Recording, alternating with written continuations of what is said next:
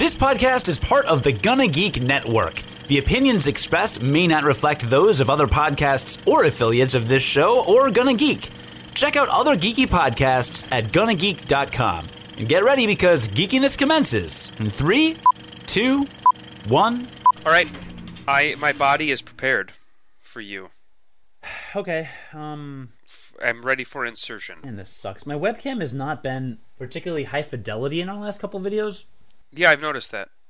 Even though it's HD and it looks great on my PC, but it's a Microsoft LifeCam, and of course Apple doesn't let you change your fucking camera settings from anywhere. So what I'm gonna go out on a limb here and say is that you'd probably have better video quality with better internet.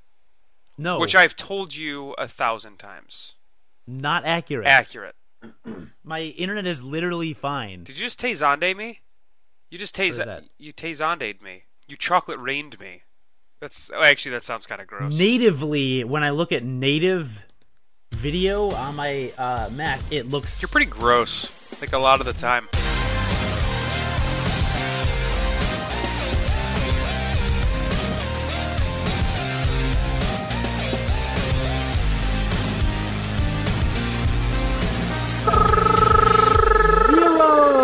It's Unqualified Gamers, episode 71, starring Cody Goff. Hey, John, how are you doing this evening / afternoon / morning / night? I'm doing awesome. Great. Why are you doing awesome? Elaborate, Jonathan Martin, because the other host. Not at work, and I'm thinking about all of the great things I'm going to do when I'm done doing this stupid podcast with you. The one that I make you do every week? Right. So, like, all of the things that I'm going to do after this thing, it's making me very excited. Well, let's get right into it. So, listener, today, do you have a video?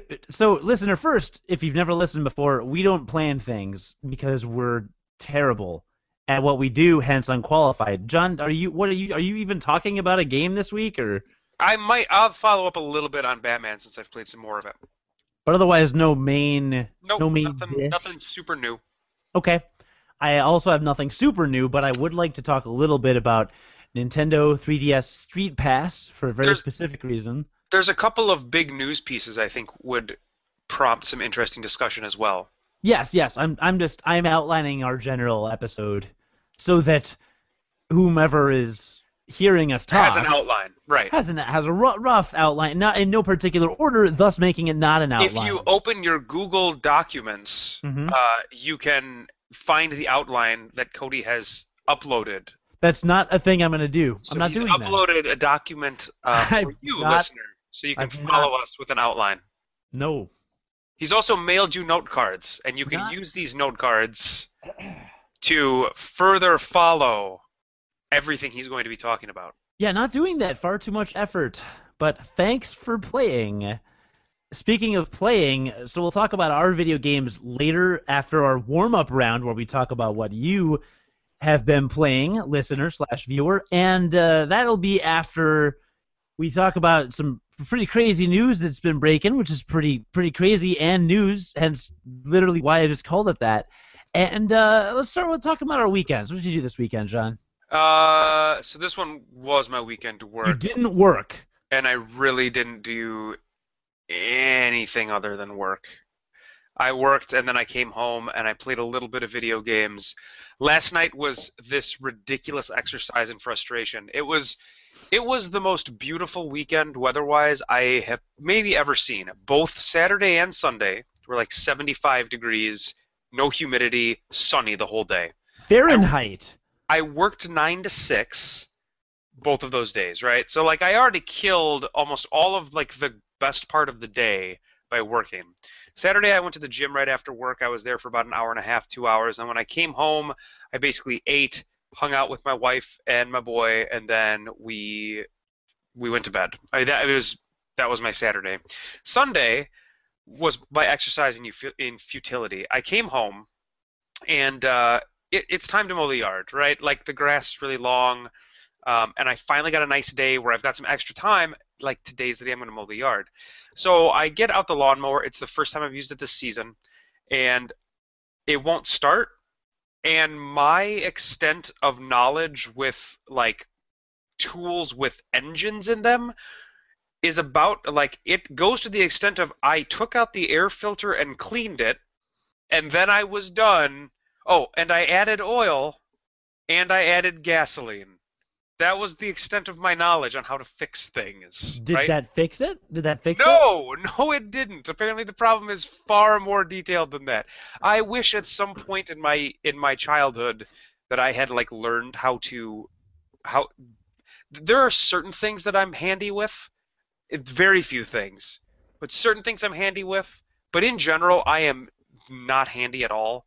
And now that I own a house, it is so apparent sometimes, and it is so frustrating. So like, I don't have a lawnmower I can use. So Right? how handy are you with stuff? It's like you don't listen to me when I talk. About what? So that was yesterday, and then you don't listen to a word that I say. And then that was it. Like that's been my that was my weekend. So it was not eventful. It was not eventful. How was yours? Mine was the opposite, as it is Wait a wont to minute, be. you mowed a yard? I mowed a yard, but I had problems turning off the engine. Oh. I'm just kidding. I have not mowed a lawn in over 10 years. So I What's probably don't remember how to do it. It's not that hard. You like walk back and forth behind a device that pretty much does the work for you. Oh, I was really good at it when I used to do it. I was great at it, but I then I believe you. stopped. No, I believe you. You seem pretty So, spunky. You seem pretty spunky about it. I believe you. so I'm specifically wearing this Dragon Ball Z t-shirt because this weekend I was at Anime Central, or ASIN, as it is colloquially known in the Chicagoland area, It's or not even. everywhere. It's everywhere is known that. I mean, like their banners say ASIN, right? Oh, no, actually, my badge says Anime Central. I thought it would say ASIN, but pretty much everything else says ASIN. Is it So, like the biggest one in the Midwest? probably. Okay. They were advertising a couple in Milwaukee or Madison, but probably half of the people I street passed with were from Wisconsin, so Okay. I'm guessing that means it's not that great up there, Okay. or this one's just bigger. So I don't know. It was good. It was fun. I will not go into excessive detail about it, but it was interesting to me. There's the difference in demographic between ASIN and Gen Con. Because I've been to ASIN before and Gen Con, and I went to Anime Iowa once, I think, which is like in some guy's basement. No, it was actually at a hotel, but it's very small. Sure. And haven't we been to another con? Well, I've been to E3, but that's a trade event. And I feel like we've been to one other thing. I went to there's a convention up here in Minnesota called Convergence. I That's never went like to that. all things gaming. I went there for one night with a buddy of mine. I don't know. Okay, That and was so right. No, now I remember. I've also been to Chicago Comic Con and C2E2, the Chicago Comics and Entertainment Expo, right. which is more like movie entertainment focused than strictly comics. Comic Con is like comic vendors and celebrities. That's straight up it. Right. And other than Comic Con, I saw a lot of overlap between C2E2 and Gen Con, and what I thought, I went to ASIN once 2 years ago. I thought there was a lot of overlap there too. I don't even go to C2E2 anymore because almost all the vendors, if not all of the vendors, go to Gen Con, every single one. Right. And So it's like you'll see them all there. yeah, plus a few hundred other vendors because C2E2 is like a fifth the size of Gen Exactly. Con, right? I'm like, people will be like, "Oh, you're going to C2E2?" I'm like, "That's Gen Con light, Right. bitch." So I thought there was like all this overlap and stuff, but demographically, Comic Con and C2E2 and Gen Con especially are very, very male dominated and older. And Guy, we went with our friend Guy, who co-hosted an episode a couple months ago. Yeah, I was like 63 or 62. Yeah, something like that. So this Guy, well, it was partially my idea. The decision to come came from there were a couple different conventions I was thinking about going to. Ended up going to this one. Guy said, "I'm in. Let's go. Let's do it." Okay, cool. Sure. And Guy So we loves anime, right? I mean, he's a big Guy anime fan. is nuts with anime. Like, we would walk around and he'd be like, "Oh, that's a great Sakura-con." And I'd be like, well, "Who's Sakurai-chan or san or whatever you just said?" And he'd be like, "Oh, well, it's from Legend of Hirami Miyazaki, which in its third season right now in the manga, but of course the anime just started in the first season, and you gotta catch up with that. The main difference is that character is kind of like, and he'd like give me an entire plot summary. That's and not a bad impression of Guy either. That was actually, I mean, it's a little more, it's kind of a little more Chicago gangster, I think, than Guy kind of a little sounds, but bit, it was yeah, pretty yeah. good. It was pretty good. I spent the entire first day just walking around with him, and it was awesome. And I learned, like, I have since Friday forgotten more about anime than Maybe you ever knew. I ever knew in the first place. Like, he Right. just is an encyclopedia of anime knowledge. Sure. But we were walking around. He's really into like all of this. He knows all this stuff. He, in fact, he was cosplaying as JoJo from volume 6 or 7 of JoJo's Bizarre Adventure, because there's a different JoJo in pretty much every volume. Okay. And Kind of like the uh, Doctor. kind of like, yeah, I guess. Sure. And I was cosplaying as Dio Brando, the version from Volume 3, the current anime season of JoJo's Bizarre Adventure. And then Okay. there are pics on our Google Plus page. You can actually check them out in the gallery.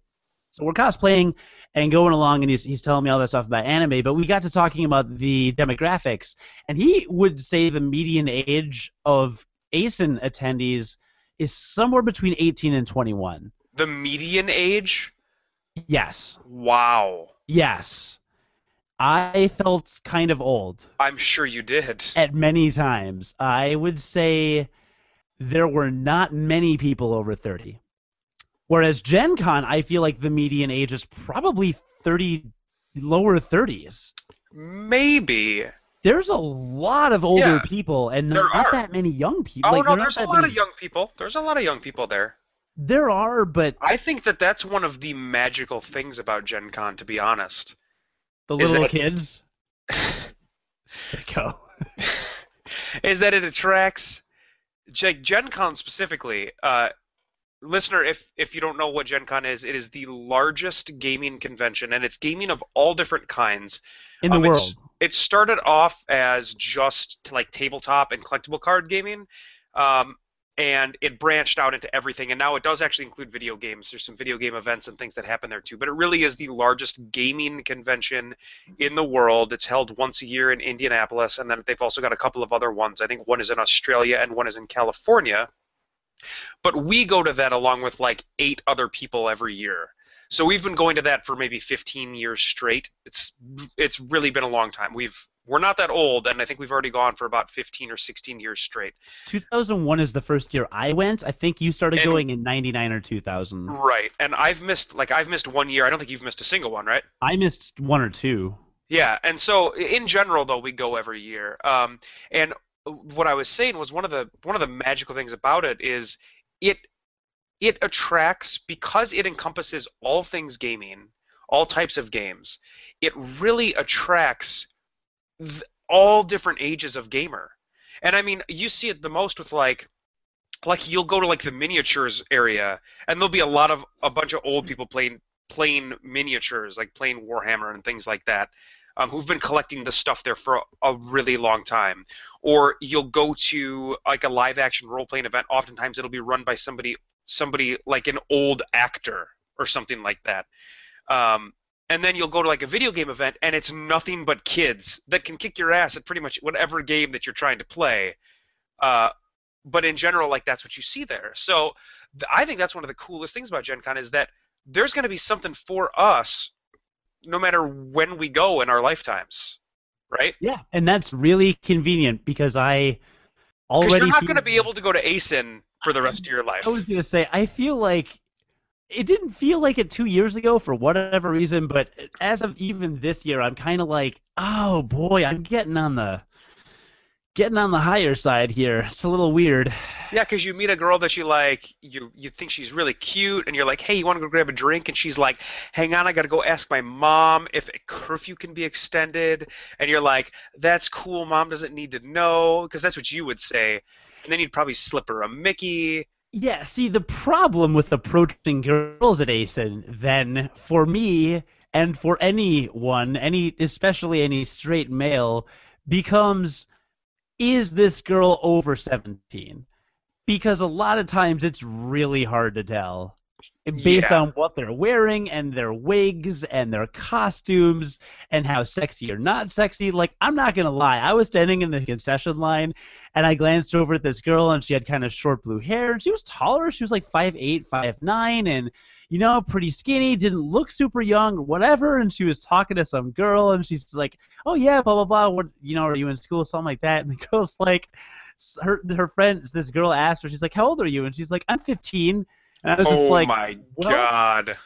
well, I'm going to get my pizza and Mountain Dew for $8 and GTFO immediately. Yeah.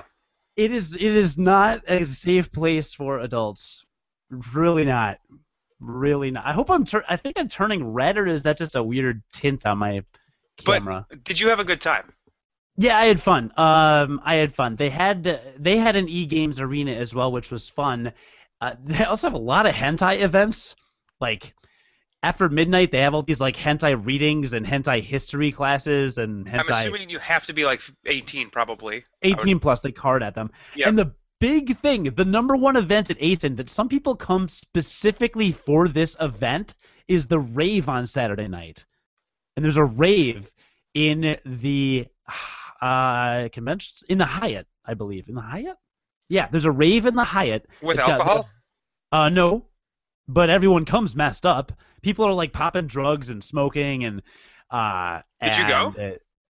We couldn't get in because there was about there were about 200 some people in line inside, and then the line wrapped down the block like 2 blocks away, and it was still that long at 3 a.m. Holy sh! Yeah, it's ridiculous. So the rave is like really, really big, and there was a girl with us because our friend Ryan, who also is co-host of this podcast, he and his girlfriend were there, and his girlfriend was not dressed warm enough to stand outside in the what was then freezing cold weather. So that was kind of unfortunate. But yeah, we saw there were ambulances pulled up. There were a couple sirens that went off. We saw people leaving. So it's like it gets nuts. It's really crazy. Kids today. I know, right? So I won't keep talking much about it, but I bought one thing in the dealer's room. Okay. This is it. You can see it, hopefully. It's Pidgeot. It's a stained glass.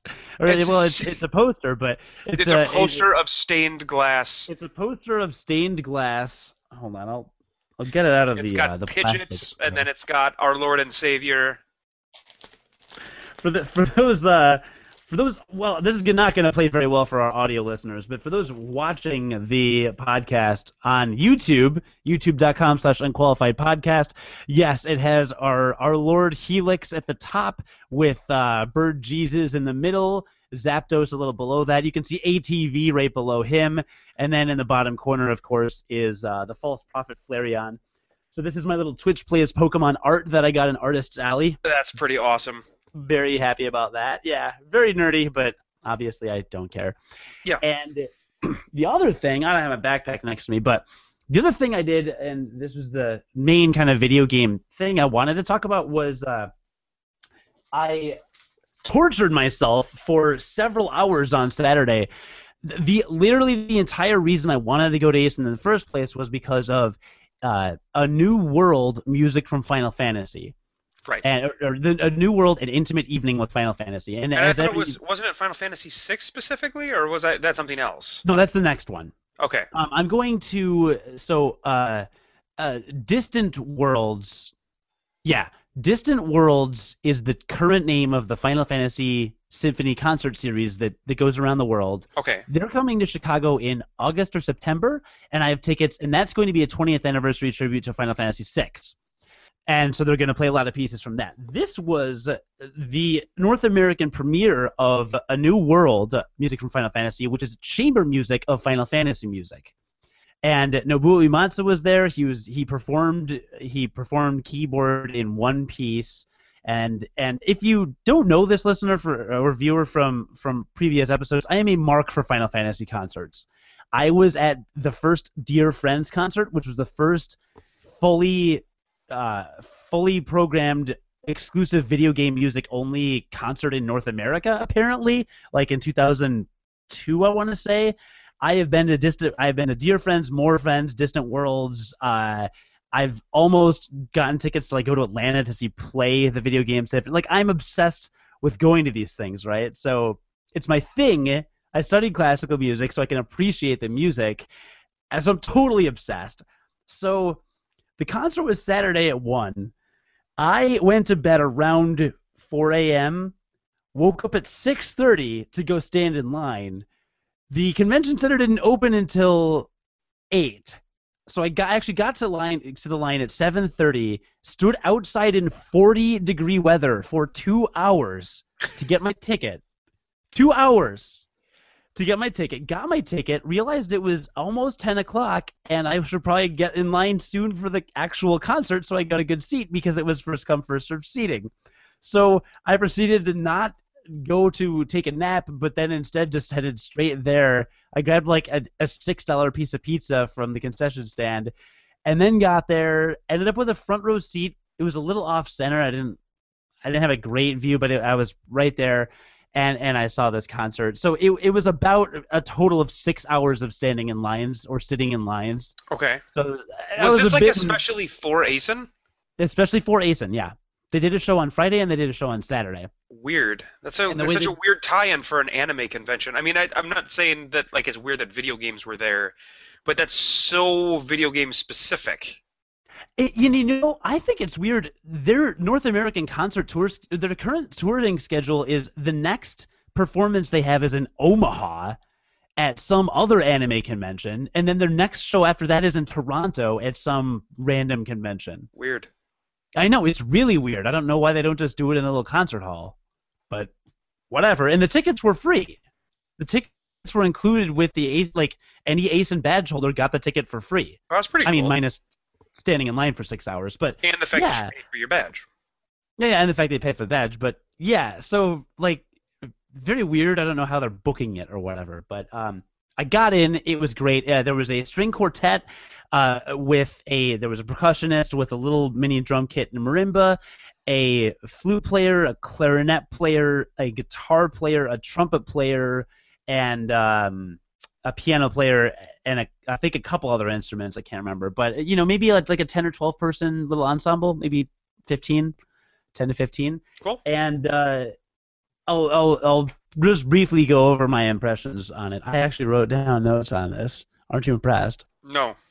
I didn't think you would be. Now, you've heard all of the orchestra music in recordings, right? Yeah. Like, you've heard all the Eris's orchestrated theme and stuff like that. Yeah, absolutely. So the cool thing about A New World is they like to perform pieces that haven't been performed, that they're unable to perform with a full orchestra or haven't done the instrumentation for.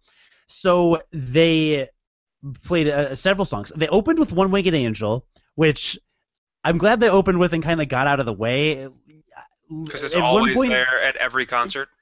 Yeah, I think actually we talked about this maybe before. For like 5 years straight, it was the encore. One Winged Angel was the encore piece for literally every video game music concert in the world. Right. Video games live, Play, like all of them. So it's a bit overdone. So I'm glad they opened with it, kind of got out of the way, and it sounded okay. And then they went into some stuff, and I had an interesting experience. Like, they played Battle with Seymour from Final Fantasy X with just the string quartet.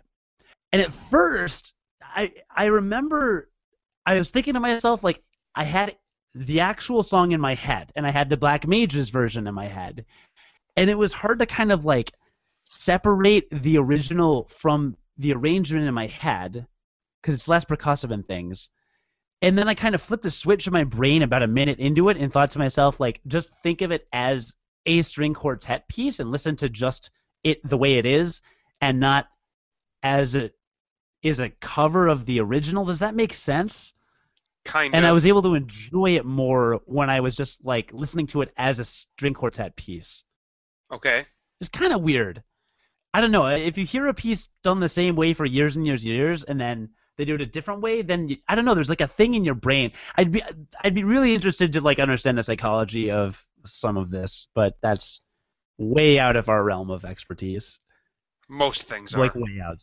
Yeah, most things are, but this especially.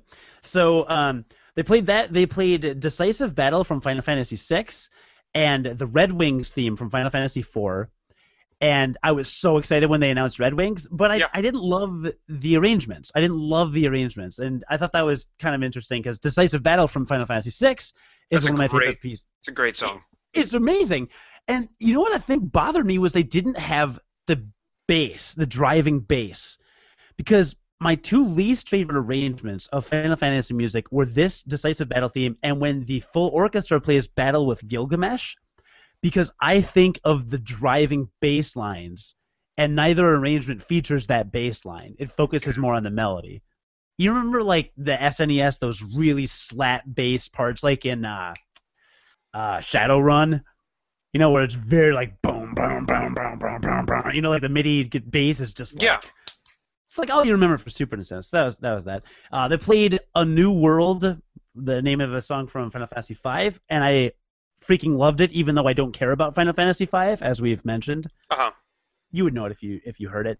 I'll get to that in a second.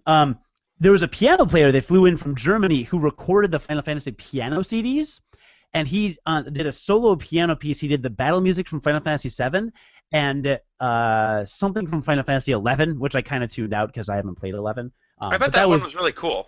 It was really cool. They were both really cool. And it was cool to just hear him go for it. They played an arrangement of the Moogle theme from Final Fantasy VI and then mixed in part of it from Final Fantasy XI. Which is kind of interesting. And the 5 pieces that just killed me, that I just loved, absolutely, in no particular order. The Seymour theme was really good. There is a string quartet in Final Fantasy VIII that's orchestrated as a string quartet in the game. I can't remember the name of it, but the string quartet played that live, and that was amazing.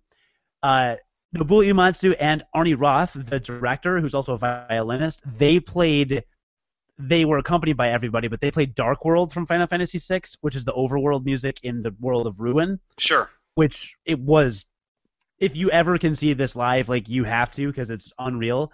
They did Xanarkin from Final Fantasy X, which is, of course, obviously beautiful. That was like the heart-wrencher of the evening.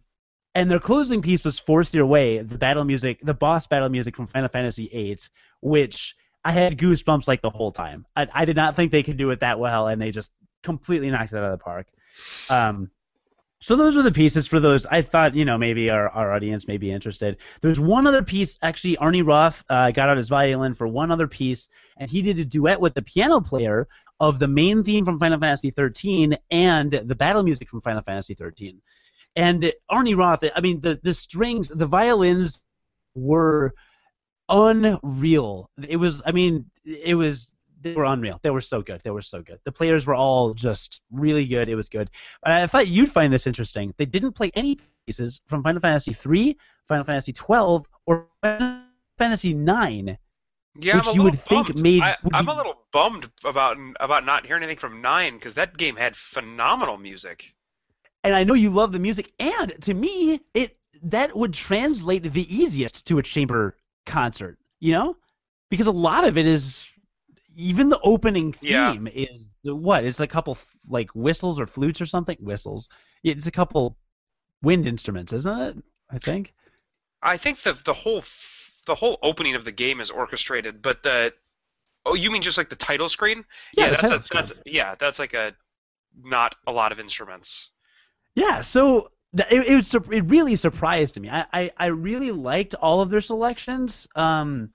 But I just thought it was odd, I didn't miss it at the time because I wasn't thinking about it because they have 13 games to pull from. But it was kind of weird. Oh, and there were 2 other things they played. They played a Chocobo medley, which was unbelievable, and they played the town music from Final Fantasy I, which usually I'm not into. Like Final Fantasy I, it's whatever, but the guitar just had this kick-ass kind of solo thing and just kind of took it away. Uematsu loves his guitars.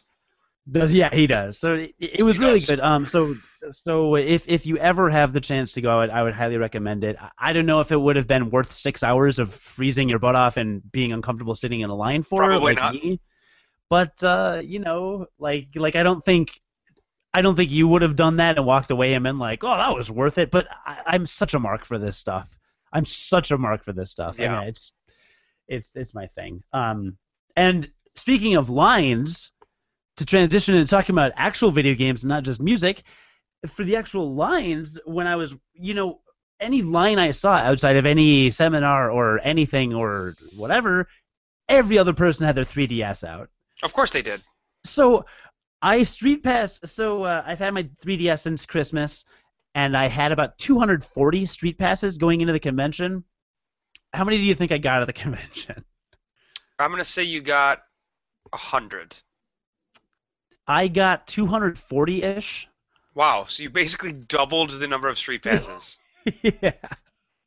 So that was good. That was my other like big takeaway from it is now you have to clear them though. So I'd walk for 5 minutes, take out my 3D, and I'd walk somewhere. Anytime we stopped anywhere for a restroom break or concessions or whatever, just pull it out, clear the notifications, meet my new people. Okay, put it away. Boom, you know. Right. And I played some. I collected puzzle pieces from them all, so I got like 200 some puzzle pieces from all these people for my little the puzzle piece street Right. pass thing. So that was kind of fun. And I got to enjoy my Street Pass games and kind of like indulge in them a little, which was kind of nice. Now, and I brought Bravely Default with me, but I didn't feel like clearing all those notifications every time. Right. But I could have gotten a town of 200 people in that game. I'm sure. Yeah, yeah. So I'm gonna let you talk now, though, because we Yeah. So I kept playing. I'm still playing Arkham Origins, which I talked about a little bit at the end of the episode last week, and it it is feeling more and more just kind of bland as I play it. still. Yeah, You're so hard on video games, John. like I said, the battle system is still so much fun, and like that is enough to carry it for a while. But I'll give you an example. I met a villain named Anarchy, spelled with a K, and he had bombs throughout the city that you had to go defuse. And to do that, you just had to go fight a large group of people and then interact with the bomb. And then you did that, and that took a little while to do, just a little while, not long. But then you went to go fight Anarchy, and he was a guy in like one of those V for Vendetta masks, and all of his followers wear those V for Vendetta masks. And you enter their building, and there's like anarchy signs spray painted all over the walls, and doing a he's like announcing over the loudspeakers about bringing down the rich people of Gotham because they're holding down the lower class and blah blah blah. And I was just thinking, I was like, this is like a storyline that feels like it was written by like an 8-year-old. Like it was over the top comic book. Like it was beyond a good comic book story. It was just cheesy and dumb. So I was like way bummed out by that, right? And he is one of the there's a bunch of these like minor villains in the game, and then there's 4 arch villains, and the arch villains are they start off all blacked out, so you don't even know who they are.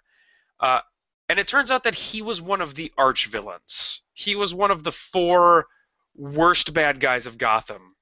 And he's like 17 years old. So it was like 17-year-old Anarchy was one of the arch villains in this game. So I was a little bummed out by that. It really kind of turned me off from the game. They are doing this cool thing that I don't remember them doing in the past Arkham games. I know they had crime scenes that you had to investigate using detective mode. I remember that. And you had to like flag different stuff, right?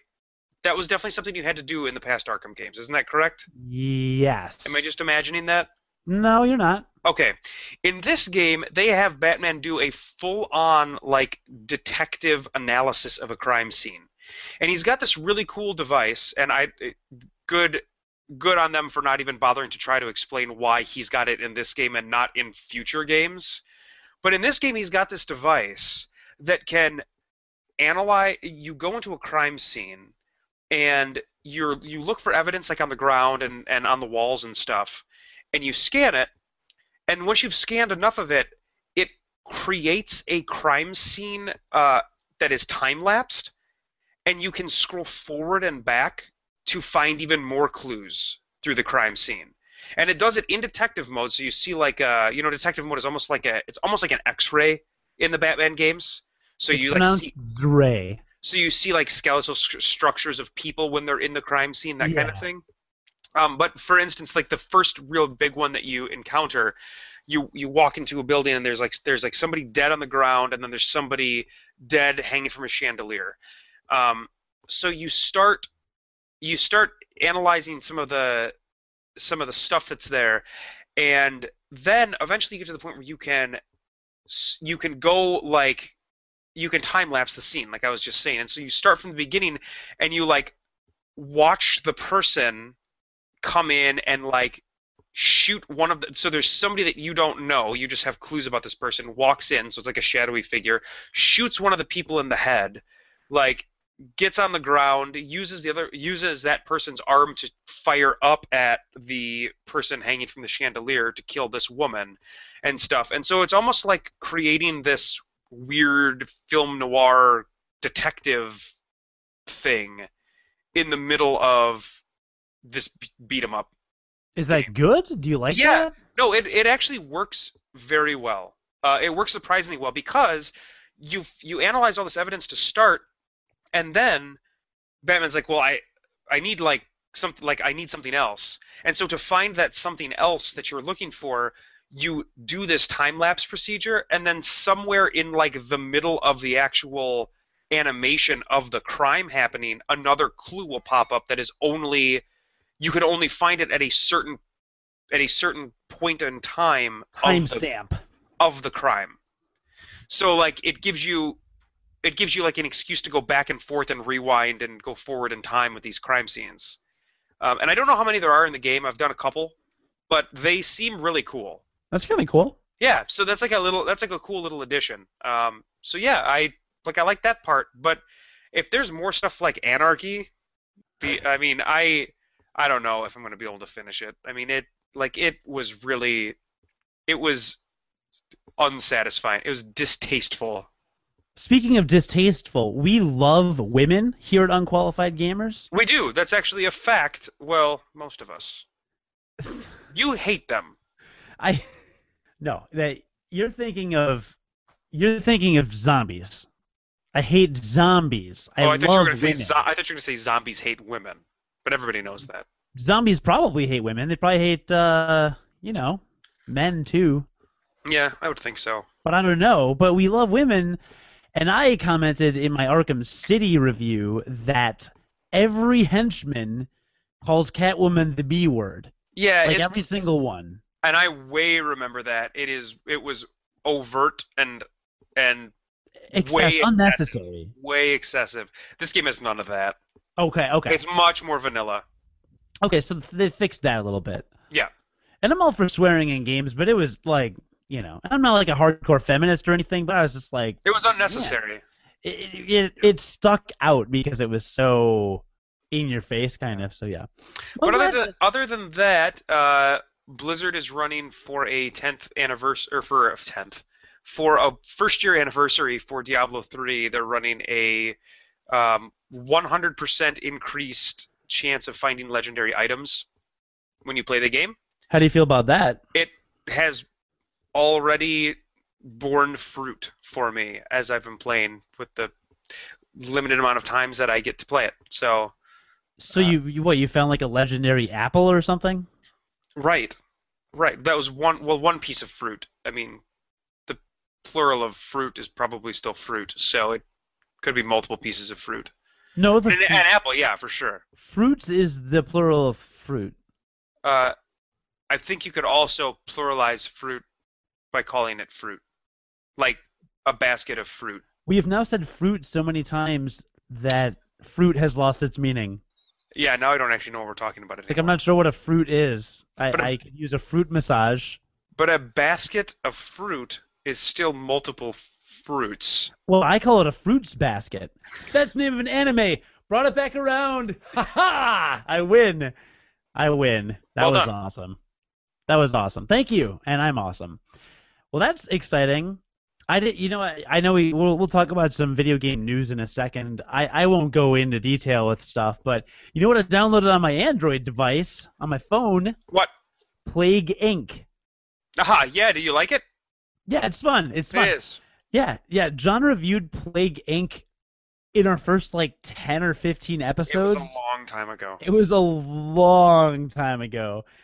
And when I got my new phone last month, I was just wanted to get some games on it, threw it on there, and it is really fun. I haven't paid for anything. I just played the free version a couple Yeah. times, but it's I There's a don't know if you have to strike this delicate balance. You're a bacteria or virus or prion or something contagious that is out to just wipe out all of humanity, and you have to strike this really delicate balance by being like a really infective disease. So you want to spread quickly, and you want to be deadly, but you don't want to be too deadly because then you kill off people too quickly, and then they like quarantine you. Like it's really good. It's really well done. It's yeah, it's an interesting balance of how quickly you spread it, how deadly it is, and how a couple other things like what climates it can survive and things like that. I You always I always found the best way to play it was to create a disease that spread just ridiculously fast but did nothing. Like I would make a yeah, disease yeah. that I would make a disease that did not cause even symptoms possibly, and then once it got everybody infected, I would mutate the shit out of it and just make it kill everything in like go from not having any problems at all to suddenly people dying like rapidly. But at that point, everybody's infected, and there's no way to find a cure. So that was the best way I found to play it. Right, and when you were explaining the game, I had no idea what kind of game it was because I thought you did a terrible job of explaining it. But when you clarified it, it was fine. But for those who didn't hear that episode, you just have a map of the world. You touch which country you want the disease or whatever to start in, and then it automatically spreads. It's like a very, very fast forward version of like Farmville or something else, where the game kind of plays itself. As time lapses, you accumulate points you can use to upgrade the virus, and And they're basically decision points. yeah, and basically your decisions dictate kind of where it goes. So it's I could see. I haven't paid for it because I could see it getting repetitive after maybe a handful of sessions. So I'll probably continue the free version, but we'll Yeah, see. when they throw in some of the more advanced like viruses, once you have to like, because the first few that they give you are pretty are are pretty easy in terms of what they do. Like some of the later ones are much harder to use. Like there's one that starts off super deadly, and that's really difficult to spread it because you get like alerted. The CDC gets alerted, and the World Health Organization gets alerted when you're using that disease immediately. And so, Yeah. like, you have them working on a cure for your disease basically from the start of the game. So it's really difficult to make that one work. I don't think I've ever won the game with that one. Oh wow, okay.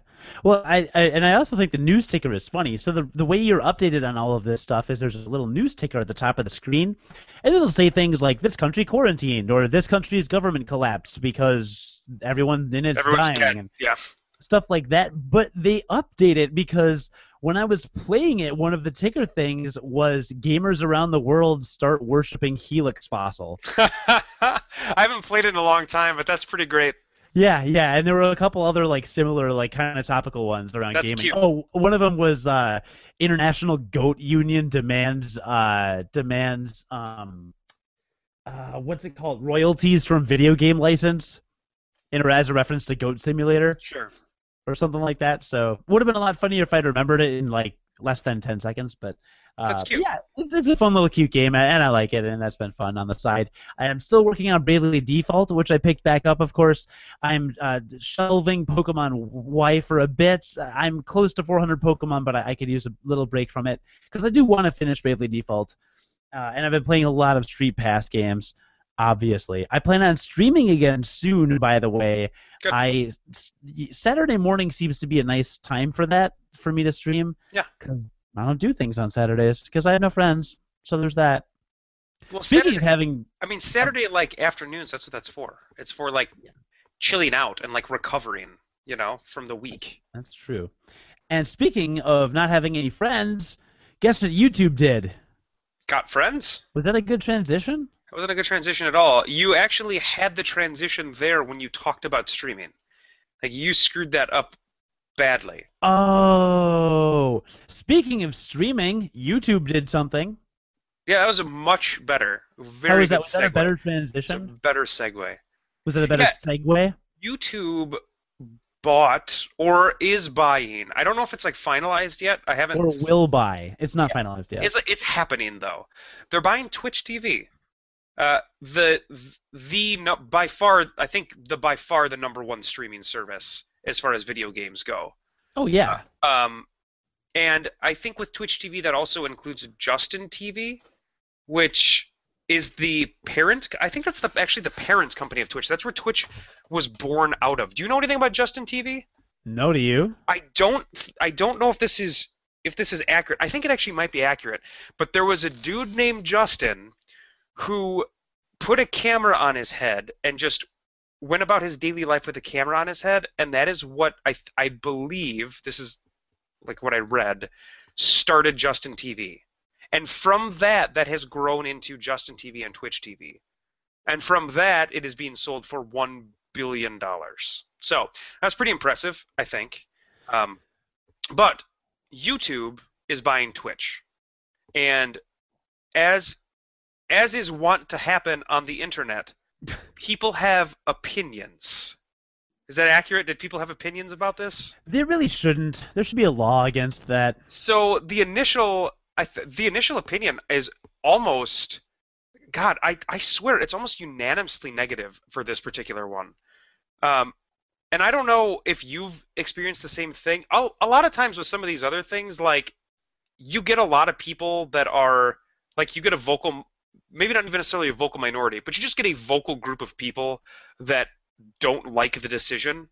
But there are usually you can also find people that are supportive of it and can make arguments as to why it might be a good thing. But from what I have seen, it almost seems unanimously negative for this particular merger. And again, I don't know if you've seen a similar thing. But basically, I think people are upset. People think that because Twitch, I'll be honest, I love Twitch. Twitch is freaking great. Right, yeah, who doesn't? We're gamers. Of course we do. It is really great. And people are upset with YouTube because of their, I think, when YouTube was first created, there wasn't any real monetization in there. So there wasn't advertisements. It was basically just anybody could put up any videos they wanted. It was like the Wild West of videos. Well, it has become so much more ingrained in culture now. They have found a way to make money on it because they should, right? Because they're a company that has created it's a ridiculous website. Like anybody can upload video. That's insane. So people are afraid that they're going to come in and like further monetize Twitch. Twitch is already monetized. Right. Like they've already got a monetization like structure, tiers. infrastructure. Structure where thank you. For where like the most watched channels all have advertisements if you don't subscribe to them.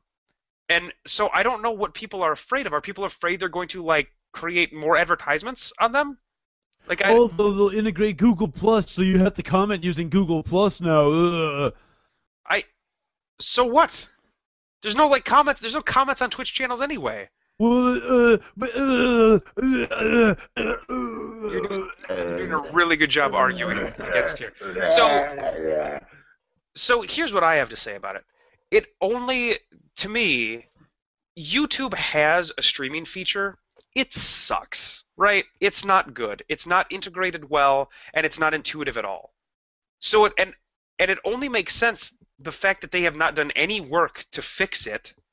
It only makes sense that they go out and acquire the company that is doing it the best of any company.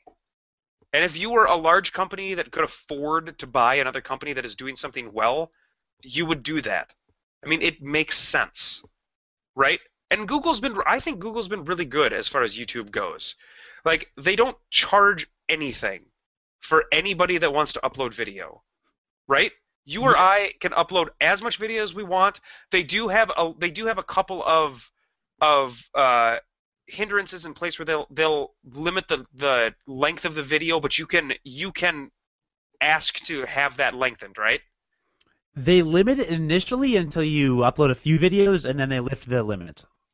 Right, and so there's like an artificial limit there that they lift, but for the most part, anybody can upload whatever they want to upload, video-wise, And short of it being flagged as offensive content or copyright infringement that needs to be taken down, it stays up there. And they Yeah. host it on their servers for free, right? Like that is I mean, all. I agree. I agree. Yes. Well, no, I'm not trying to say you don't. Although you did say, I can't believe all the shit that YouTube is going to do to ruin Twitch. You did say that That today. is exactly what I said. That is Yeah. definitely exactly what I said. But I just don't like. I don't understand what all the hubbub is. In fact, here's what I predict is probably going to happen because you asked me. I think YouTube is going to buy Twitch, and then I think YouTube is going to leave Twitch to do whatever the hell Twitch was doing. I doubt I think there's a chance. I think there's a good chance that they do nothing with Twitch, and they just start taking the money from it. Yeah, people. Oh God, people. And then People are maybe so dumb. down the road, they integrate it with YouTube because it only makes sense to eventually integrate it with YouTube, considering that they're both video hosting sites. They're both video hosting tools, right? Right, and integrating with YouTube will be a good thing because you'll be able to put more of your content on YouTube directly. Right. That's exactly right, because you wouldn't have to use Twitch, have them record a video for you while you're streaming, and then upload it to YouTube. All that could happen all instantaneously. I don't understand. When did Google become a bad guy? Like, when did people I think start it's when to it like... got so big. I mean, it's huge, right? It's enormous. But what are they doing? What are they doing that's so terrible to the consumer, to the end user? Putting an ad online? Are you kidding me? Like, the amount of free shit that we can do because Google is like, here, do this free thing that we're not going to charge you at all for any money. Email services, translation services, Google Drive. I have 5 gigabytes. I can just throw up on their servers, and they're just like, 15. yeah, whatever. It's 15 gigabytes. It's 15. My Gmail inbox has 15 gigabytes. Yeah. You can, as you said, you can literally upload or watch any video on the planet at any time on any device Maybe for free. Maybe part of it is people don't realize just how many services Google offers, right? It just blows my mind. And for advertising, of all things, for their relatively unobtrusive advertising, they're not having giant banner ads pop up and fill your window that you have to close. You have to wait. Or ads in the middle of your video that take up space. Which is not YouTube's doing. I explained this to one of our Google Plus friends earlier today.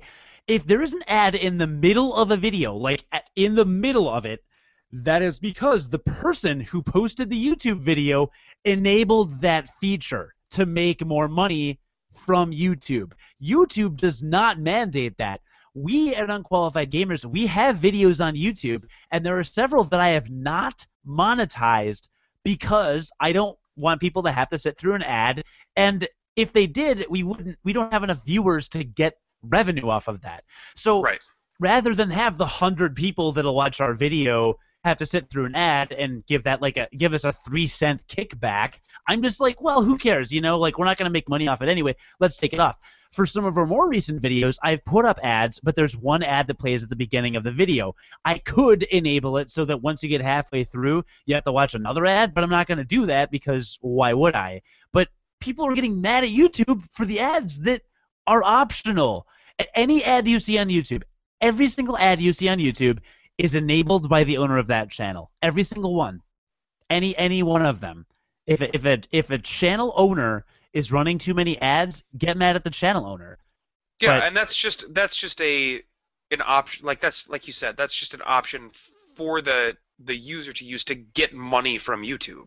Yeah, that's how they monetize, and if you think about it, if there were no way to make money on YouTube, you wouldn't have PewDiePie, you wouldn't have Smosh, you wouldn't have Philip DeFranco. Like, they would have made a bunch of cool videos and been popular and then stopped because they would have real jobs they would have to do. And they would probably be hosted on their own websites. You wouldn't have all of that. You wouldn't have all of that aggregated into one kind of giant database. Yeah, the infrastructure that YouTube provides and the services and the data storage and the speeds. My God, the speeds. You're streaming these videos after 5 seconds of buffering. Like, I don't get how people don't get that YouTube has changed the world, and for the most part for the better. And oh my God, your life is so hard. You had to watch a 25-second advertisement And before you didn't even have to watch 25 seconds. 5 seconds in, you were able to skip the ad. You can skip all of their ads in 5 Yeah, seconds. no, people's sense of entitlement pisses me off. And the person on our that we were talking that I was talking to on Google Plus earlier, I said that, and he's like, "It's not entitlement. I just don't think a service should be worsened." And I'm like, "Yes, it is. Like, if you feel that you should be able to watch any video you want at any time on the internet ever and not have to do anything for it and just get it for free, no ads anywhere, then you feel entitled. You feel like I am entitled to completely free content from some magic content fairy of the internet that just magically lets me watch any video I want, because no one has to pay for servers or anything. No one's paying for that bandwidth. None of that's going on. No, there's a magical fairy that puts billions of terabytes of video on the internet at all times for you to watch because you're that special. That's what happens. That's what happens. The kids these days, back in the day of dial-up, you had to pay $20 a month for an AOL.com account so you could have an email address. Now what? Magical content fairy. Yeah, That's good. it's a real thing. Sorry, wow, that was a rant, wasn't it? It was a little bit. All right. So anyway, I don't know what they could do to ruin it, but I'm sure there are things, but I'm gonna go out on a limb here and say that YouTube's got a lot of really smart people working for them, and they're gonna recognize that Twitch has a good thing going. They're probably not gonna rock the boat too much with it. You know, they recognized that Twitch was only going to get bigger, and they bought it before it got bigger and was going to become more expensive. I mean, that makes sense Yeah. to me and to anybody that understands how the internet works. Do you remember the Oculus Rift acquisition deal with Facebook? Yeah, which is even more awesome because they got like the same amount of money, and they were like a studio of 9 people, right? Or like 11 Right. people. Right. Whereas Twitch is much, much larger than that. Twitch is Twitch has an infrastructure. Like Twitch requires a lot of people to run. But Oculus Rift was just this. I don't know. That's such a cool story, I think. Yeah, it's a good story. So I was thinking about this earlier because I knew we would talk about this on the podcast, and so people were super furious because Facebook is going to ruin Oculus Rift, and then now people are super furious because Google's going to ruin Twitch. And I thought to myself, when is the last time a company acquiring another company ruined something? And then I thought about what is the most hated video game company in the world? EA. I thought it was Activision. They're both up there. But voted the worst company in America 2 or 3 years in a row. That was Activision, right? No, that was EA. Was it EA? It was. I thought it was Activision. Activision's pretty hated, though, right? Aren't Yeah. they the one with that super outspoken CEO? Yeah. Okay. So Well, everybody they both have outspoken CEOs. Okay, well, everybody EA was the one that got voted worst company to work for. Are you sure? I'm positive. All right, well, it wasn't to work for. It was just worst company. It doesn't matter. Doesn't matter. Okay, so people hate Activision, right? Yeah. Okay, well, look how much they ruined World of Warcraft and StarCraft. Am I right? That's a different thing. Yeah, you know what? There's actually I was joking because they didn't ruin it, right? No, they didn't. But that's a different thing because Blizzard has carte blanche no matter who they went with. Nobody would touch Blizzard. That's a totally different thing. There are actually quite a few instances where a large company buys a smaller company, and I can't think of any. None are coming to mind off the top of my head. I guess put it in a video game perspective, like people probably think maybe Square Enix didn't do a good job with Eidos. I would think when they bought them. But regardless, like there are definitely bigger companies that have bought smaller companies. Here we go. How about Microsoft buying Rare when the Xbox 360 came out, and then Rare just disappeared off the face of the earth. Yeah, that didn't go They had very well. Rare made Perfect Dark Zero. And that's just one. I promise you, there are lots of examples in the video game space of companies buying each other and then it not panning out well. right? Um, but Google like doesn't have a track record of doing that. So it's like AT&T just bought DirecTV for a lot of money. Yeah. AT&T has a track record of customer service and being shitty to their customers. So people and DirecTV has a reputation overall. Like I'm sure you've got individual people who have had problems with it, but DirecTV actually has a reputation for very good customer service. So there are people that are legitimately concerned, and I think they have a legitimate concern in that case because a company with a reputation to be very bad to their consumers just bought a company that has a reputation that has been very good to their consumers. But Google has always been great to everybody, Yeah. right? As far as I know, like Yeah. like they've always been great to everybody. So they come out with this crazy technology and then they just give it to people to beta, like Google Glass. Like it's just like here's you people are influential. Have this new thing and use it if you wouldn't mind, so we can get some data from it. Let's give it to you, Yeah. right? Google Fiber. Hey, we're gonna pilot this thing in a couple of cities here in the United States. It's gonna give you 100 like gigabytes down.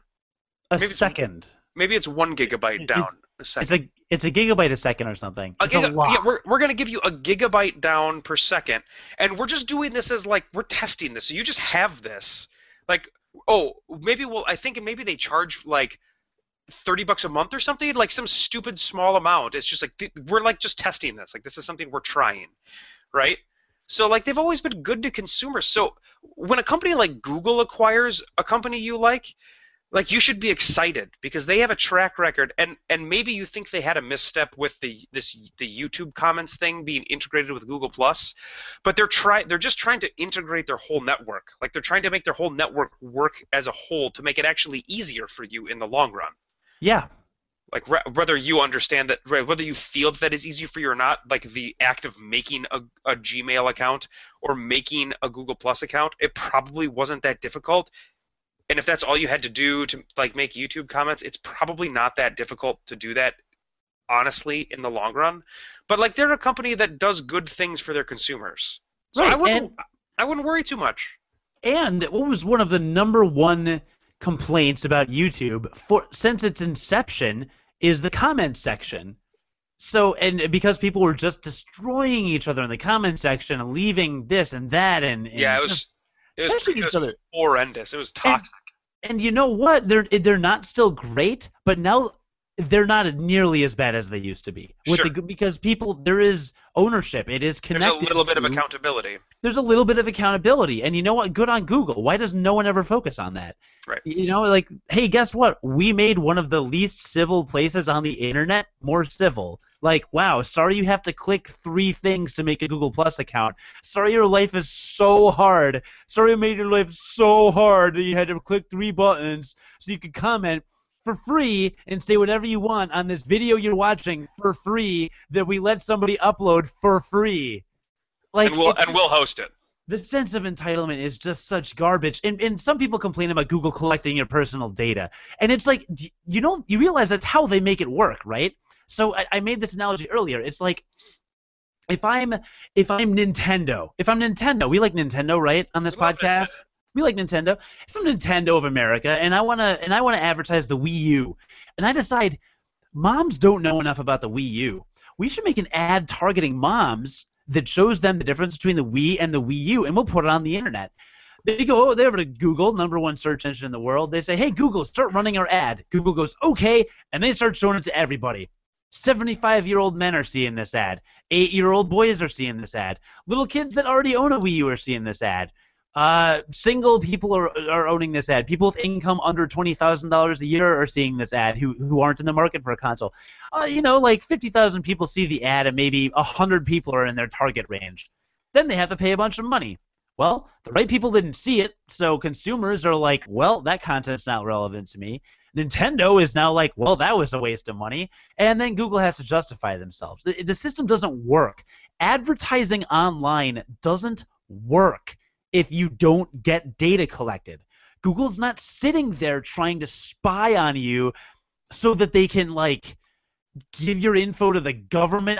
Let's not get into the NSA stuff. Everyone's doing weird stuff with that. But Google's not sitting there doing anything devious. They're just trying to make online advertising a viable option for advertisers. Right. So that there's Google has created hundreds of thousands of jobs. I've worked with Google on half a dozen different clients' advertising campaigns. I'm working with them right now. I mean, we wouldn't be able to drive website traffic to unqualifiedgamers.com if I wasn't able to tell Google I want to reach these very specific people. And we've gotten a couple hundred hits since I started advertising because it works. They make it work. Right. And the end user, consumers need to realize Google is not demanding. They're not greedy. They're not asking for really anything except some automated cookies that get thrown into an algorithm so that you see content that makes sense. And I don't see how anyone on the planet can see that as bad. I don't know. I do know. People that are really bitching about this are not educated on how all this stuff works, and they're making too many assumptions. So, bottom line is that if you're worried, Twitch is probably going to be okay, guys. Twitch is probably going to be okay. Probably going to be okay. Marvel did pretty okay in the movies when Disney bought them. Not really worried about this. The other piece of news that I wanted to talk about, and it was one that actually happened last week, but Xbox announced, Microsoft announced that they were going to drop Kinect from the Xboxes. Yeah. Which was always like they beat that drum from the announcement of the Xbox One, but they're going to drop Kinect from the Xbox. I'm sure you'll still be able to buy it with the X. They'll be, it'll come bundled, but they're going to drop the price $100, and they're going to take Kinect out. And I was wondering if you had any thoughts on that. I do, but I was wondering if you do. Yeah, and this won't be another rant, don't worry. But the only reason I found that interesting was because it was my understanding that Xbox kind of built the infrastructure of the Xbox One around the Kinect. Like using voice commands to navigate the menu, right? And neither of us have Xbox Ones. We don't know anything about the UIs really. Correct. So I no idea, but it was my understanding that the Kinect is a pretty essential piece of hardware for the system. I don't know. I think it is. Well, that was their whole point. That was the point of them saying, "Hey, we're gonna make the Kinect be in every box." Yeah. Right. Like that was the reason why, because we have made this UI, this user interface, that is, by all accounts, cumbersome if you don't use voice controls. So you need to use voice controls to make it elegant, to make it work correctly. Yeah. Right? That's what that was my understanding, and so that made me scratch my head a bit when they announced this. What do you think? Right. So I saw a great statistic by somebody I follow on Twitter that to launch a game that you have just downloaded from the Microsoft Store, you can do it with your voice by saying Xbox launch and then saying the name of the game. Or he said it took 95 button presses to get to the game in the user interface. I can't believe that. I think that might be a little excessive probably. Yeah. But he said, and maybe he's counting like up and down on the control pad as a button press. I'm sure he is. But he said it took 95 button presses to get to the game that he just downloaded to launch it. The point he's trying to make is that, yes, it is essential if you want to easily navigate the menus of the Xbox One. That's what he's trying to say. I think kind of the bummer, there's a bummer here for sure, and that's that as much as they pushed the Kinect technology, and as cool as the technology is, because it is cool technology, gamers don't care. And they voted with their wallets because Xbox put the Kinect in the box and charged $100 for it. Because obviously they're able to charge $399 without the Kinect. So with the Kinect it was $499. So gamers said, all right, well guess what? We don't really want the Kinect. And the fault really lies on Microsoft because they did not do enough at all to demonstrate why you needed this Kinect, right? To my knowledge, there's been like one game that has come out for the Kinect for the Xbox One. Maybe even that. I don't even know if there's been one. Yeah. So you've got a group of gamers who adopted the Xbox One with the Kinect bundle, with the Kinect inside, and have like nothing. They have nothing to play for it. The only thing that they have been able to do for it is navigate the UI, and that's cool. But I guarantee you, and I would feel the same way, that like I don't want I don't want to pay $100 to navigate my UI better. Just give me the freaking controller and give me my $100 back, Yeah, and make your UI navigable with that controller. Like I yeah. don't Is care there? how futuristic it is to talk to your system. I know that that's cool. Like I acknowledge that that is cool. I own an original Kinect, and I bought it specifically because I thought it was cool. To which I have one game that I have played for it. Yeah, Um, but I would feel so duped as an early adopter of the Xbox One because the only reason why I paid more for the system was because there was this piece of hardware that they're now calling superfluous. So I'd probably be a little upset. I think I probably would be too. Yeah. And I think it's an acknowledgement to Microsoft that they're just going to stop. Come on, they're going to stop support for it now. Like they're not going to make anything for it. There's no way because there's For no the reason to. Kinect, Yeah. There's no it's reason to. someone's going to. It's funny. You don't play Kinect. You don't really have friends that play Kinect. But my coworker, my old coworker John, had a kid. He's like 3 or 4 or 5 or 6. I'm really bad with ages, but he's got a little kid, and his kid Yeah, you can't even loves you them. couldn't tell that girl was 15. So Yeah, you wouldn't have been able to either. Arrgh. I shouldn't have said that. Anyway, YouTube. Thank you for being admittable in the court of law. I'm sure that's helped some people. Just not me. Anyway, John's kid loved it. This little kid loved the Kinect and was constantly playing it and jumping around and stuff. So, there's an audience. There's certainly an audience. I guess the kids' games on it are really awesome. And yeah, and some I have a other. baby, and who knows? Maybe in 3, 4 years, maybe Max will love to play on the Kinect. Yeah, so, I don't know. Because I've got a friend with a kid as well, but he was like, and he played with the Kinect, but it was never like his favorite thing in the world. No, that's not every kid, but he did. I guess he did play with it a little bit. I mean, as a device, I wouldn't knock it. I think it's But cool. I think it's if great. you're gonna, your early adopters of your system are not 35-year-old. They're not 35-year-old dad, right? Maybe Microsoft thought they were. I don't know. I don't know. It's like it's not 30. It's just not. It's not 35-year-old dad who is buying the system for their 3-year-old. And maybe that was a little bit of hubris, right? Maybe that was our Xbox 360 was so successful that like the same people that bought all those systems, they're going to be the ones that buy. Like we know they're going to be the ones that buy our Xbox One as well on day one because they loved it, right? Maybe that was Yeah. a little bit of the trap that Nintendo fell into as well. So so Microsoft was, they may have said, well, because we know that like we had so many people that bought our system and they just loved it, we're going to have that same number of people buy it again. We're going to be able to get this Kinect into their homes by putting it in the box, and then we can charge a little more for it. That's fine, but we'll sell you on it. We'll show you all the great things that this Kinect can do, and that was what that big press conference was at E3, was to Yeah. show you everything that Kinect could do. And kind of the proof was in the pudding now that the system has actually come out, because it obviously is not doing what they thought it was going to do. And there was a statistic that said, like when the Titanfall, people were a little bit soured. You remember the whole console wars thing back at last E3. Oh People were yeah. a little bit soured over Microsoft over some of the decisions that they made, which they immediately backpedaled on. But there was some statistics that just came out in the sales reports this past, I want to say last month, and the Titanfall bundle. There was a Titanfall bundle that came out that made the Xbox come with Titanfall for $4.99, right? Which is Right. basically a free Titanfall. The PS4 still outsold Xbox One when Titanfall dropped over the course of that month. Wow. It was still outsold by the PS4. So that just shows you that like PlayStation listened to, Sony listened to their consumers. They heard what the early adopters wanted, and that is what they gave them.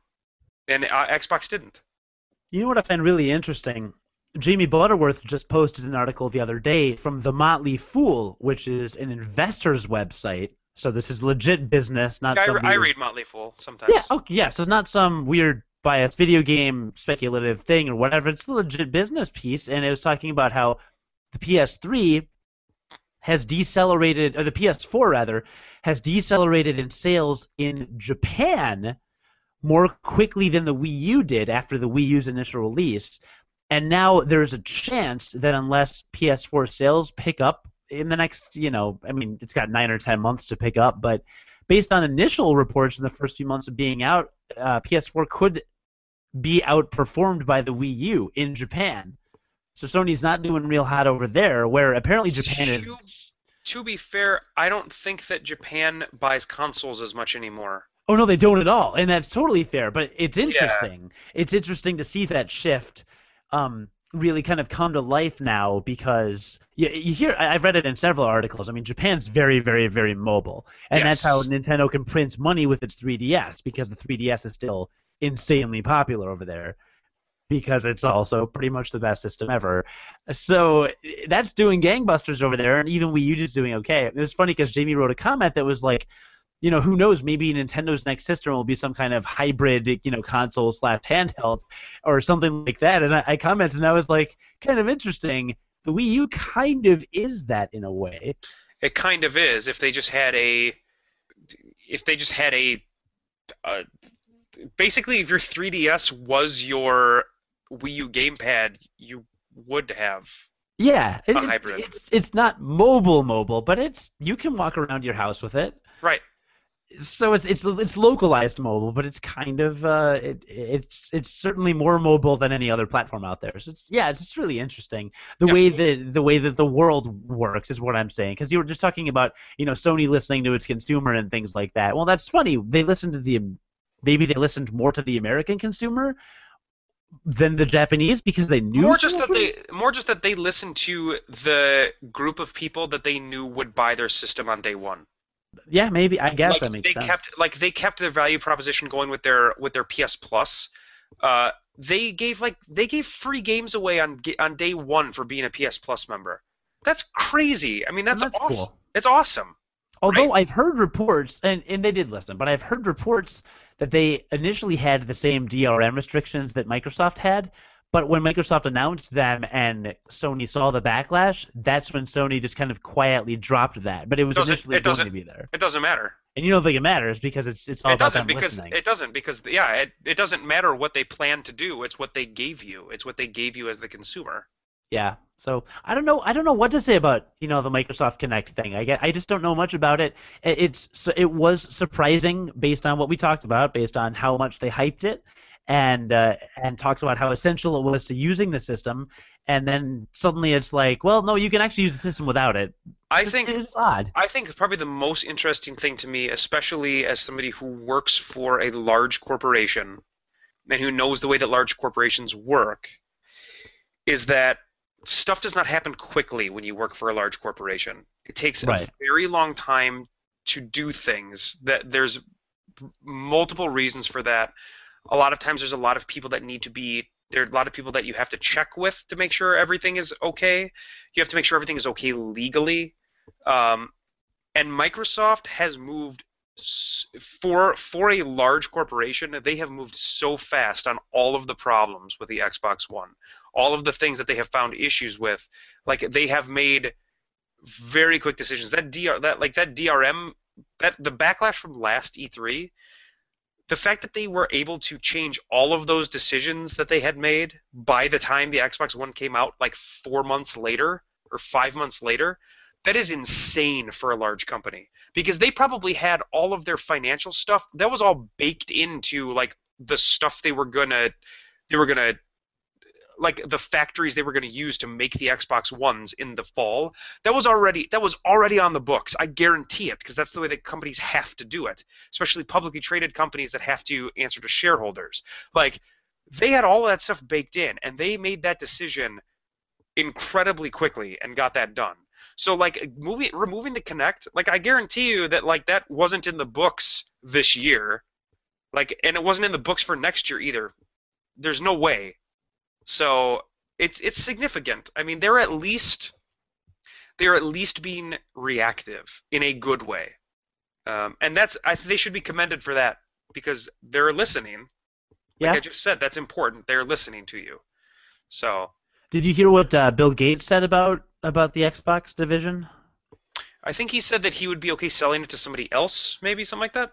Somebody suggested that Microsoft should sell or get rid of Bing, and Bill Gates said that he thinks they would be smarter if they wanted to get rid of an arm of Microsoft to get rid of Xbox before Bing, because Bing Interesting. has more potential future revenue and things like that, which makes sense. It's a huge search engine. Yeah. Even if it's failing, Yahoo's still making money. People are still using Yahoo, so Yeah, that's true. I mean, I think Xbox still. Well, actually, I don't know. I don't know what the financials look like for them. I don't know if they're making money or not. But I just thought it was interesting. I thought removing the Kinect was it's a big freaking deal, and it's not really something that you announce. Like that's a huge thing, and E3's coming in a month. So like, why wouldn't you just wait? Not even a month, a couple of weeks. Why wouldn't you just wait to do that? So I think it's interesting that they had made that giant announcement before E3. So like, what are they going to do at E3? It's going to be huge. Whatever they have to show at E3 is probably going to be awesome. If they If- didn't announce this at E3. well, I mean, last year Sony and Microsoft announced the Xbox One and PS4 before E3.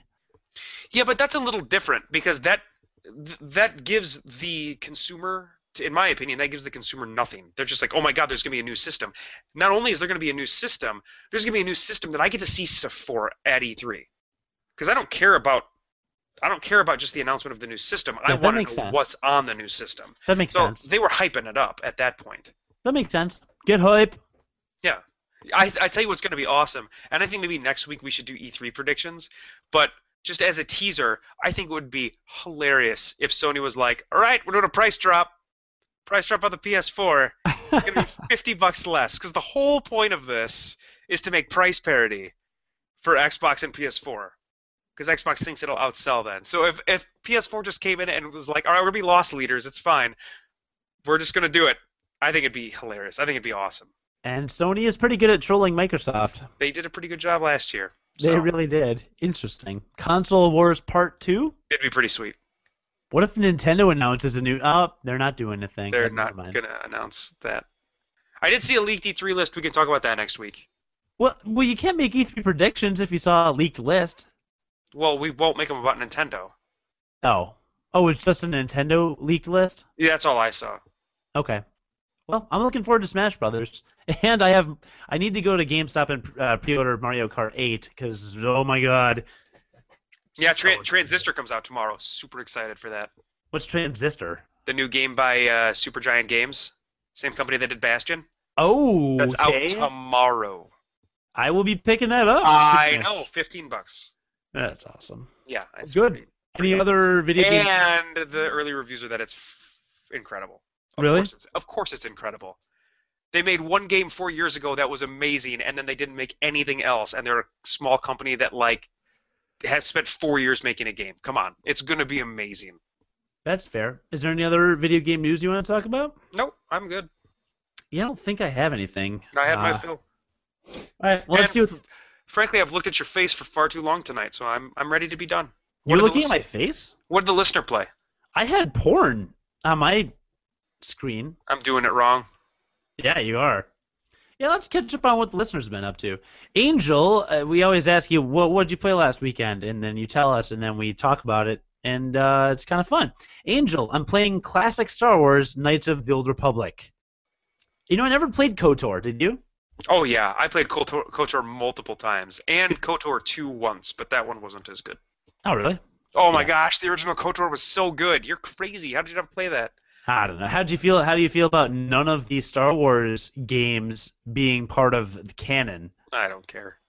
I was never I don't really- care, except for Shadows of the Empire. Does that include Shadows of the Empire? Yeah. But Shadows of the Empire was a book too. Yeah, but none of the books are either. Some of the books are, aren't they? No, they said like all of the books are not part of all the expanded universe books are all not canon. That's what they said. All of them? Yeah.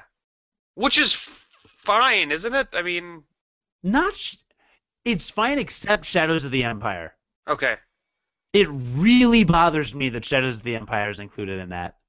Well, I don't know if it is. I'm just assuming it is because I'm pretty sure I saw that like all they're all yeah. Literally one thing. I want one thing to be canon, and that is Shadows of the Empire. Okay.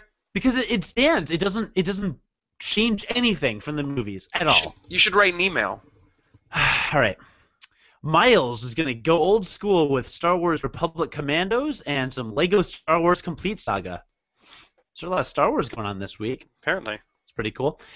Tanya is going to play The Walking Dead Season 2, Episode 3. Can I just say, I think it's weird when you call a game something like Season 2, Episode something, like a video game. It's a new way of monetization. They're getting good money out of that. And I've heard that episode is like the most intense one they've done so far of all of them. I've heard they're all amazing. Yeah, the first game was great. I'm not into Walking Dead, are you? No, but the game was awesome. So you don't need to watch the TV show? Not at all. It's different. I think it's actually the same characters, but it's a completely different story. Okay. I'm going to pick it up. Kieran, let's see, playing Assetto Corsa mostly, getting serious on dropping some lap times. It's a racing game, I'm guessing. It's a racing sim. Yeah. But throwing in a bit of P-Cars with that? Maybe that's a typo. Cars. Nah, it's probably P-Cars. We just have no idea what he's talking about, which is fine. Okay. Also finishing a playthrough of Bioshock Infinite and want to get more Return to Castle Wolfenstein finished before the new release. There's a new Wolfenstein game? Yeah. You didn't hear about that? No. Yeah, there's a new Wolfenstein game. Everybody's been clamoring for that. Dude, you killed Robo Hitler. Come on. It's awesome. Is it called Wolfenstein Forever? Robo Hitler. I don't know. Is it called Wolfenstein Forever? I don't know what it's called. That was a Duke Nukem Forever reference, by the way. It was really good. It was a really good reference. Percy, the gamer, is going to play some Battlefield 4, Transformers Fall of Cybertron, and a bit of Call of Duty Black Ops 2. Okay. Good choices. I still got to try Battlefield sometime. Gotta try this Transformers game. I know. It was on sale the other week. When it goes on sale again, I think I'm going to get it. Yeah, you should. I've heard really good things. I know. I have too. Can't be worse than the movies. Hey-o! Are you going to see the new Ninja Turtles movie? I don't know. I'm not. It looks like garbage, and it's going to be stupid, and I hate it.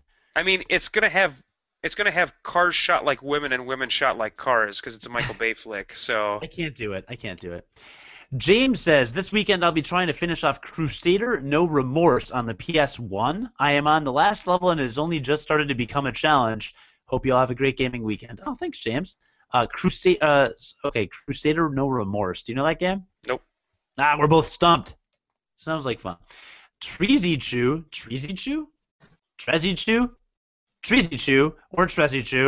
Lego Marvel, Dragon's Crown, and whatever else till my computer's fixed. I have to get a new video card, sad face. Aww.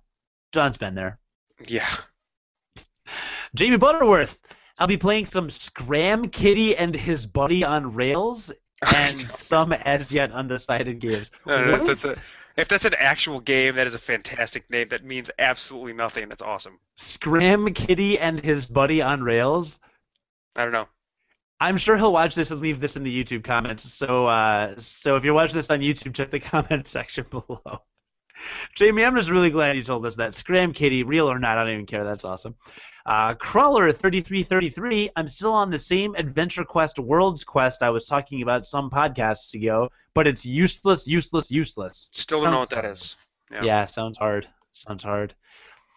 Vintage Gamer... Private Lee Brown, perfecting ultimate combos in Killer Instinct on the SNES, not the new one. So that's good, I guess, because we didn't hear the new one was great, right? No, the new one was supposed to be pretty good. I thought the new Killer Instinct wasn't supposed to be very good. No, the new Killer Instinct was supposed to be pretty good. I didn't like the old one that much. Oh, okay. All right, and Chris says, my weekend was more Puzzle Quest and a lot of Binding of Isaac. Good choices. John, Binding of Isaac is actually... the first game we ever reviewed on this podcast. John reviewed it. Yeah, I love that game. I love that game. That game's awesome. I got it later, but could not configure it for dual stick controls with my 360 controller, so I got tired of it. Oh, you didn't like it on keyboard? I think it actually works fine on keyboard. It's one of the few. It probably works fine on keyboard. It working on keyboard is not the problem. I don't work on keyboard okay. very well. Fair enough. And, you made me think of one more thing, actually. That dumb. You're pretty dumb. I'm pretty dumb. You made me think of something Two earlier when. hands at once, and it's like, Okay, so I'm not listening to you anymore. You made me think of something when you mentioned when you mentioned Titanfall earlier. Did you know Titanfall? It's a video game. yeah, there's Titans that fall. Yeah, sure. I Instagram videoed about it a week or so ago. Follow me on Instagram, instagram.com/CodyGoff. There's a link on our website. But I was going to mention also, since we see so much of this on Google Plus, at ASIN, I would say over 10% of the cosplayers, maybe between 10 and 20% of the cosplayers were from Attack on Titan. Wow. Like an insane amount of cosplayers. Okay, I should watch that anime, even though I don't watch anime. I know, between 1 in 10 and 1 in 5 of Yeah. the people there. Just everywhere you looked, it was wild. It was insane. So I kind of felt left out because I'm probably the only person at the entire convention that's never Who seen didn't watch it? Yeah. That's true. Yeah. So, but I think it's only a couple seasons or a season I don't know. But I'll probably get it and watch it. So It's on Netflix. is it? Yep. Yeah, I don't know. Maybe watch an episode, see how you like it. It's insanely popular, as we've seen from Google Plus, where you can follow us. We have almost over 9,000 followers. You know what's going to happen when that happens? Nothing really, actually. Nothing Nothing's actually, big nothing is gonna really at happen. all, actually. So We're just going to have over 9,000 followers then. yeah, there's that. But all of our stuff is at unqualifiedgamers.com, including links to our podcast, YouTube channel, lots of other stuff, articles, guest articles coming down the pipeline.